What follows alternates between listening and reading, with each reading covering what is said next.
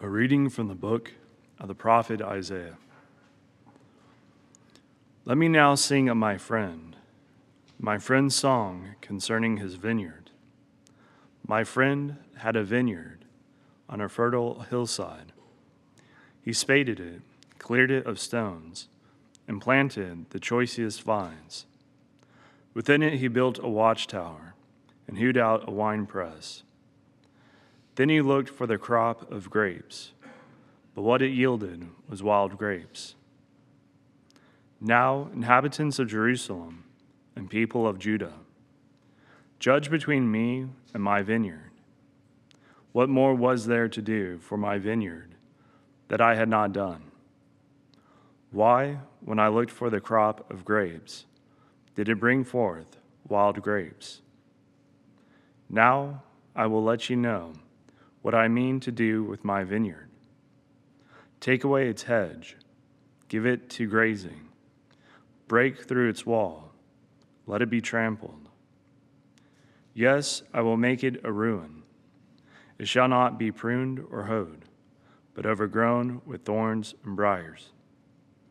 I will command the clouds not to send rain upon it. The vineyard of the Lord of hosts is the house of Israel. The people of Judah are his cherished plant. He looked for judgment, but see bloodshed, for justice, but hark the outcry. Verbum Domini.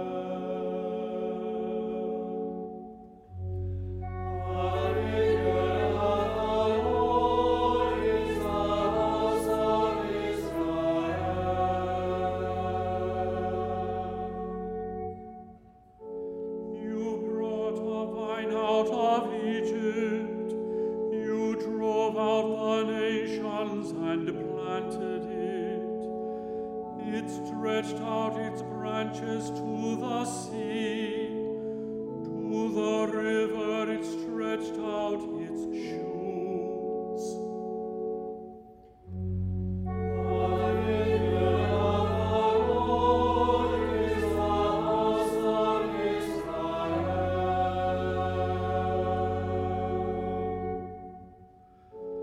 Then why have you broken down its walls? It is plucked by all who pass by the way. It is ravaged by the boar of the forest, devoured by the beasts of the field.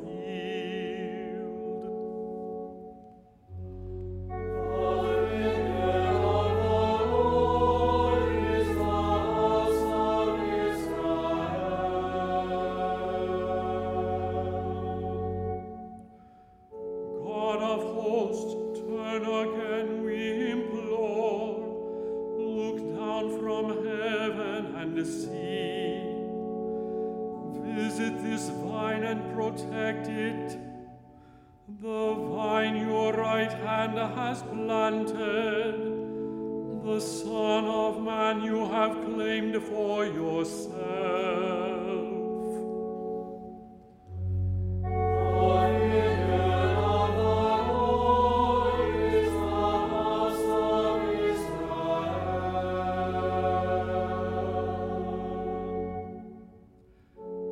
And we shall never forsake you again. Give us life that we may call upon your name. O Lord God of hosts, bring us back. Let your face shine forth and we shall be saved.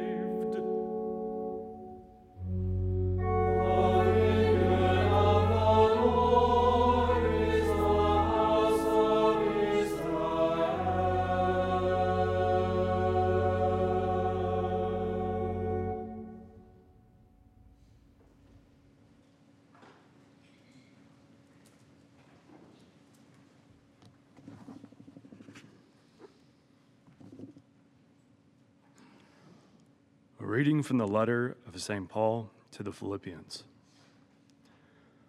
Brothers and sisters, have no anxiety at all, but in everything, by prayer and petition, with thanksgiving, make your request known to God. Then the peace of God, that surpasses all understanding, will guard your hearts and minds in Christ Jesus. Finally, brothers and sisters, whatever is true, whatever is honorable, whatever is just, whatever is pure, whatever is lovely, whatever is gracious, if there is any excellence, and if there is anything worthy of praise, think about these things. Keep on doing what you have learned and received, and heard and seen in me. Then the God of peace will be with you. Verbum Domini.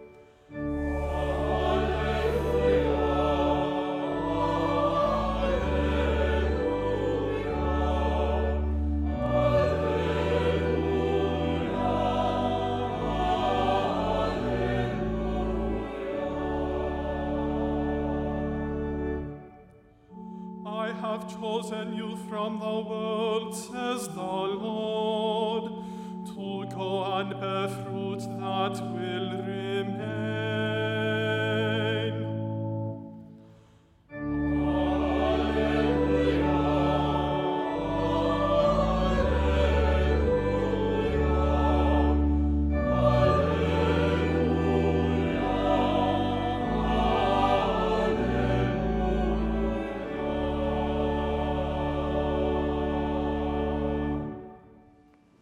Dominus vobiscum. Et cum spiritu tuo. Lectio Sancti Evangelii secundum Matteum. Gloria tibi, Domine.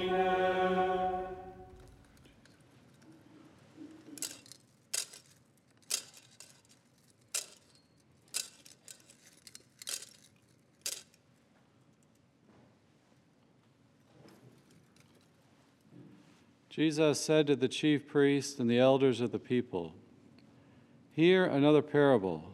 There was a landowner who planted a vineyard, put a hedge around it, dug a wine press in it, and built a tower. Then he leased it to tenants and went on a journey. When vintage time drew near, he sent his servants to the tenants to obtain his produce. But the tenants seized the servants, and one they beat, another they killed, and a third they stoned. Again, he sent other servants more numerous than the first ones, but they treated them in the same way. Finally, he sent his son to them, thinking, 'They will respect my son.' But when the tenants saw the son, they said to one another, 'This is the heir. Come, let us kill him and acquire his inheritance.' They seized him, threw him out of the vineyard, and killed him. What will the owner of the vineyard do to those tenants when he comes?" They answered him, "He will put those wretched men to a wretched death and lease his vineyard to other tenants, who will give him the produce at the proper times." Jesus said to them, "Did you never read in the Scriptures, 'The stone that the builders rejected has become the cornerstone'? By the Lord has this been done, and it is wonderful in our eyes. Therefore I say to you, the kingdom of God will be taken away from you and given to a people that will produce its fruit. Verbum Domini.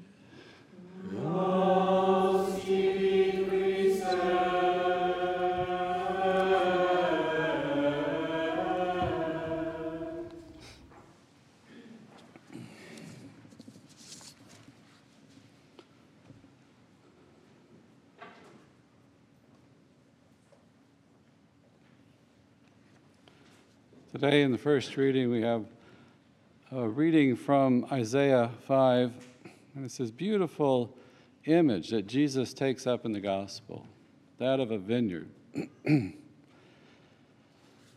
Now the vineyard is Israel in the Old Testament. And this passage begins by saying, "Let me now sing of my friend's song concerning his vineyard." It's like this poem, it's this hymn, this beautiful vision of what God wants to do with Israel. That Israel's the vineyard. He plants it on a fertile hillside. He spades the ground, clears away the stones. He plants the choicest of vines, builds a watchtower, and he hews out a wine press.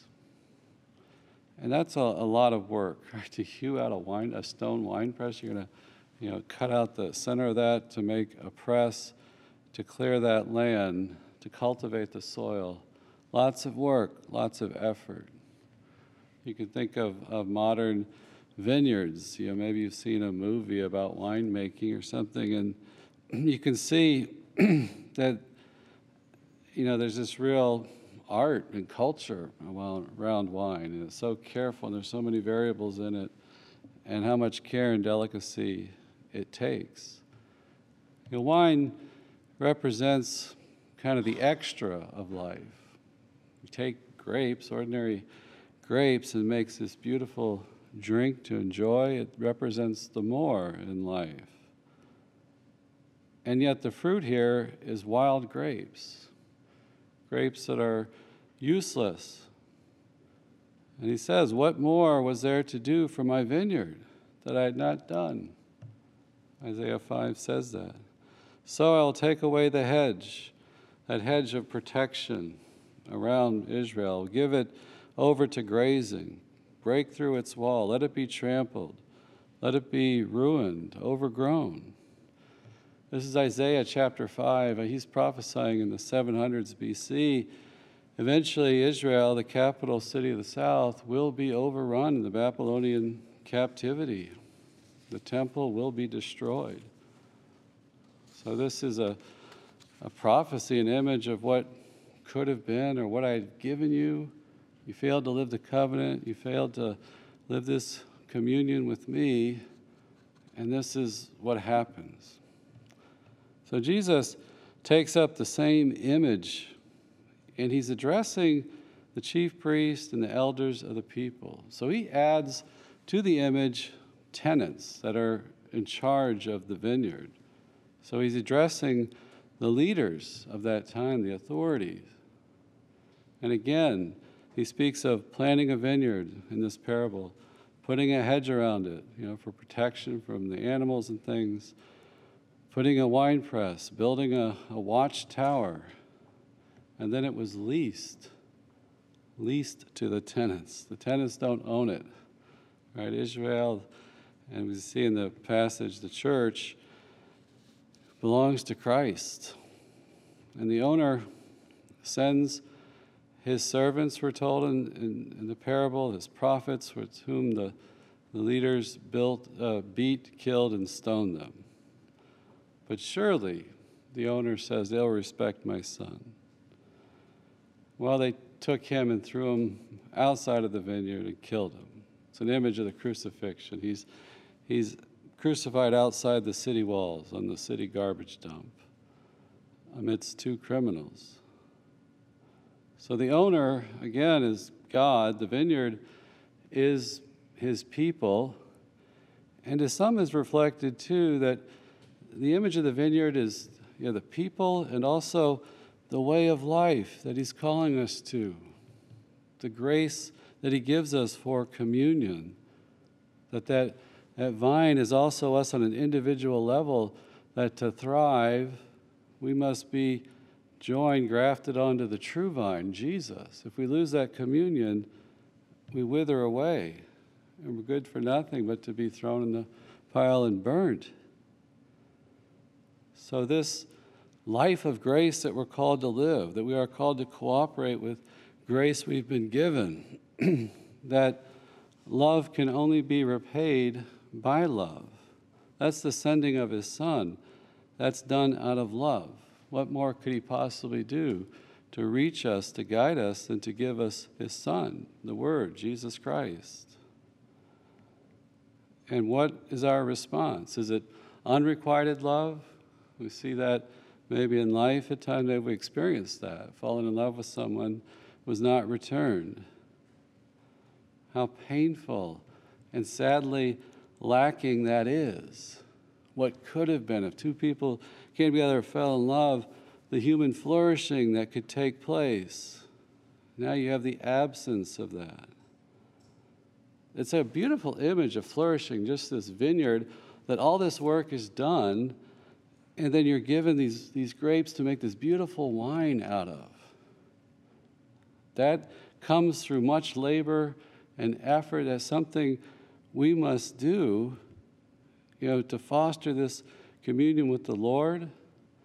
And the tenants, the ones that are least running, the authorities, are to foster this union. And Jesus has left us the revelation of himself, his plan for our salvation in Scripture, tradition, that we have the sacramental life out of our tradition, that all that grace that he merited for us on Calvary flows over to us in the sacraments. He plants grace within us in baptism, confirmation, forgives us our sins, the sacrament of reconciliation, gives us the Eucharist to bring this communion, this thriving about in our life. This holiness, we could say, this union with Christ is preeminent. We can never lose focus on that. It's like, I think what we see in democracy today, if there's a certain level of virtue required of the people for a democracy to work. The values they have are reflected in elected leaders whom they elect, what they call them to. And in the church, if we lose sight of that personal call to holiness, it all goes bad. That needs to happen for that flourishing. So Jesus quotes from Psalm 118, "The stone that the builders rejected has become the cornerstone. By the Lord has this been done. It's wonderful in our eyes." Earlier in Matthew's Gospel, he enters Jerusalem, and the part of Psalm 118 is sung about that God is saving, that Hosanna, the triumphal entry into Jerusalem. So he's building upon what has happened however many days before, and is saying this rejection that you leaders are doing, chief priests, the elders, this rejected stone is the cornerstone. You're rejecting the most vital and important part. So the kingdom of God will be taken away from you and given to a people that produce its fruit. Speaking of the church, the new Israel, the cornerstone is, of course, the block, the foundation stone laid, that the two walls coming together will be joined and strengthened through that cornerstone. Joined, that we have communion with God and Jesus, we have communion with one another, and certainly we're strengthened by his grace, by the gift of his Holy Spirit. 1 Peter talks about saying, "Come to him, that living stone. Like living stones, be yourselves built into a spiritual house, a holy priesthood, to offer spiritual sacrifices." That cornerstone is vital. It happens only in Jesus Christ. There is no other way, there's no other mediator, there's no other path. If we're saved, it's through Jesus Christ. Now, someone can be ignorant, have not received that revelation, following the light of his conscience, grace he's been given, he can be saved, but still, it's through Christ alone that this is happening. The church is the seed, sign, and instrument of that kingdom.